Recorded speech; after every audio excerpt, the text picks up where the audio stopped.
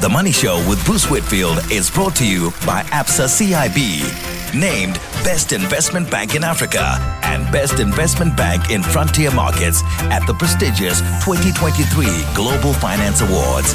Absa's a registered FSP. The Money Show. The Markets. So Arthur Karas, Portfolio Manager of Macro Solutions at the Old Mutual Investment Group, is on the line to us from Cape Town this evening. We posted a gain, which in a negative global environment was fairly impressive, Arthur. Good evening. Good evening. I guess if you look at some of the top performers, it gives you a bit of a flavor of what's happening. So we had yet another good performance from the gold shares, which is the kind of environment, I guess, that people are looking to for a bit of defensiveness and a bit of protection from the volatility. We also had some of the big defensive companies, global defensive companies on our market, that being British American Tobacco and Anheuser-Busch. They're also positive on the day. Richemont, luxury goods, appears to be a express train that at the moment nothing can stop.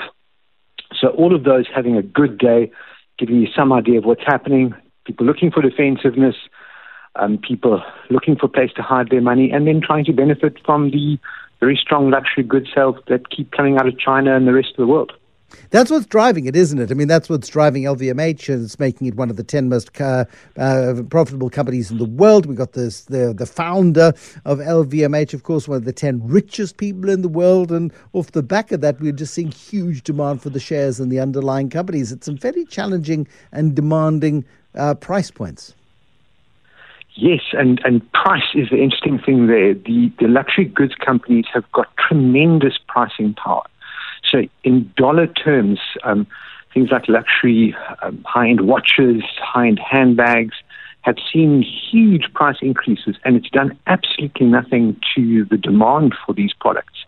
The cachet behind these names means that it's not easy to replace them with a new brand or to try and build that up. So these companies have shown tremendous pricing power, and that's helped to contribute to their profits. Well, it certainly has. It's been a very, very good run for the luxury goods companies. Private hospitals did well. Naspers and Prosus under a little bit of pressure today. Financials taking a bit of strain. I did see there's some concern, of course, around the sort of financial sector players. Perpetual Capital came out with results today. They're not great results. They warned last week that they were going to go into a loss. And, of course, then the other big listed player in the investment space is Coronation.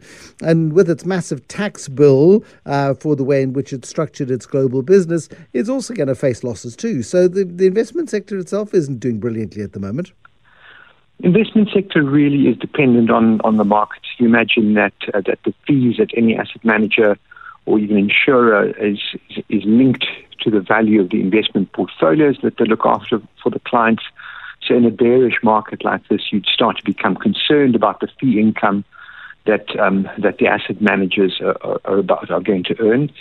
And when it comes to the other financials, the banks, they've got the benefit of higher interest rates on the one side, but what we are seeing a steady progression of is a concern about asset quality. As we head into this year on from higher interest rates, you're going to see some people borrow too much money, simply like buckling under the strain of higher debt repayments.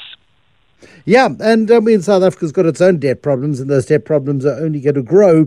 Not too much confidence in the currency at the moment either. Lots of talk in the market that the currency is massively undervalued, but I just can't see the currency staging any kind of dramatic comeback unless there's a calamity for the dollar, or suddenly somebody discovers that you can make electricity from beach sand or something.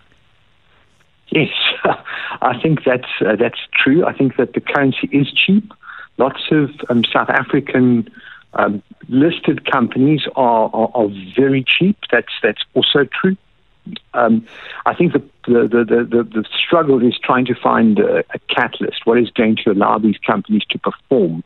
What's going to drive their profits? And as you were talking to your previous guests, electricity is probably the single biggest thing overhanging that. Some of the solution to those problems, the build out of the renewables projects, that will help provide some growth in the shorter term.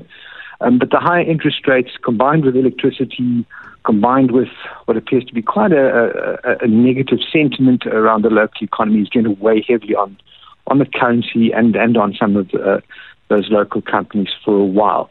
That said, when we see the dollar weaken, we do see the rand strengthen. So dollar weakening is definitely something on the horizon for us as U.S. rates start to peak, and that should help at least hopefully prevent the rand from getting any weaker.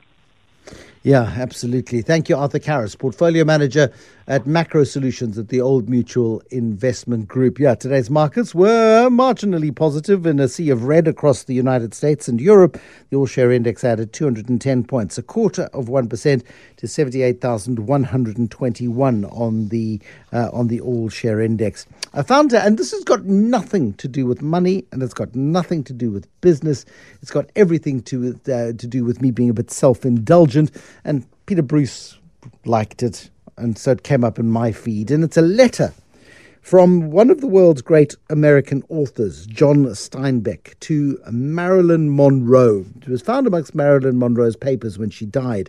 Dated the 28th of April, 1955. She lived in the Waldorf Towers in room 2728. And John Steinbeck wrote to Marilyn saying, "Dear Marilyn, in my whole experience, I have never known anyone to ask for an autograph for himself. It's always for a child or an ancient aunt, which gets very tiresome, as you know better than I. It is therefore with a certain nausea that I tell you that I have a nephew-in-law who lives in Austin, Texas, whose name is John Atkinson. He has his foot in the door of puberty, and that is only one of his problems. You are the other. I know that you are not made of celestial ether, but he doesn't. A suggestion that you have normal functions would shock him deeply, and I'm not going to be the one to tell him. On a recent trip to Texas, my wife and I made the fatal error of telling John that I had met you. He doesn't really believe it, but his respect for me has gone up for even lying about it. Now I get asked for all kinds of silly favors, so I have no hesitation in asking one of you. Would you send him, in my care, a picture of yourself, perhaps a pensive, girlish mood inscribed to him by name and indicating that you are aware of his existence? He is already your slave. This would make him mine. If you will do this, I will send you a guest key to the ladies' entrance of Fort Knox, and furthermore, I will like you very much. Yours sincerely, John Steinbeck." But what a marvellous letter John Steinbeck penned in April 1955 to Marilyn Monroe.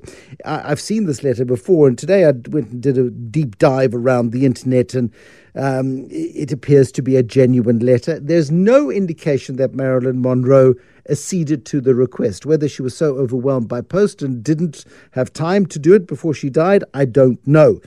Certainly a young man called John Atkinson, back then was a young man, today a retired preacher, has no recollection of the letter ever being written on his behalf, or no knowledge of it being written on his behalf, and certainly didn't ever receive a signed picture of Marilyn Monroe.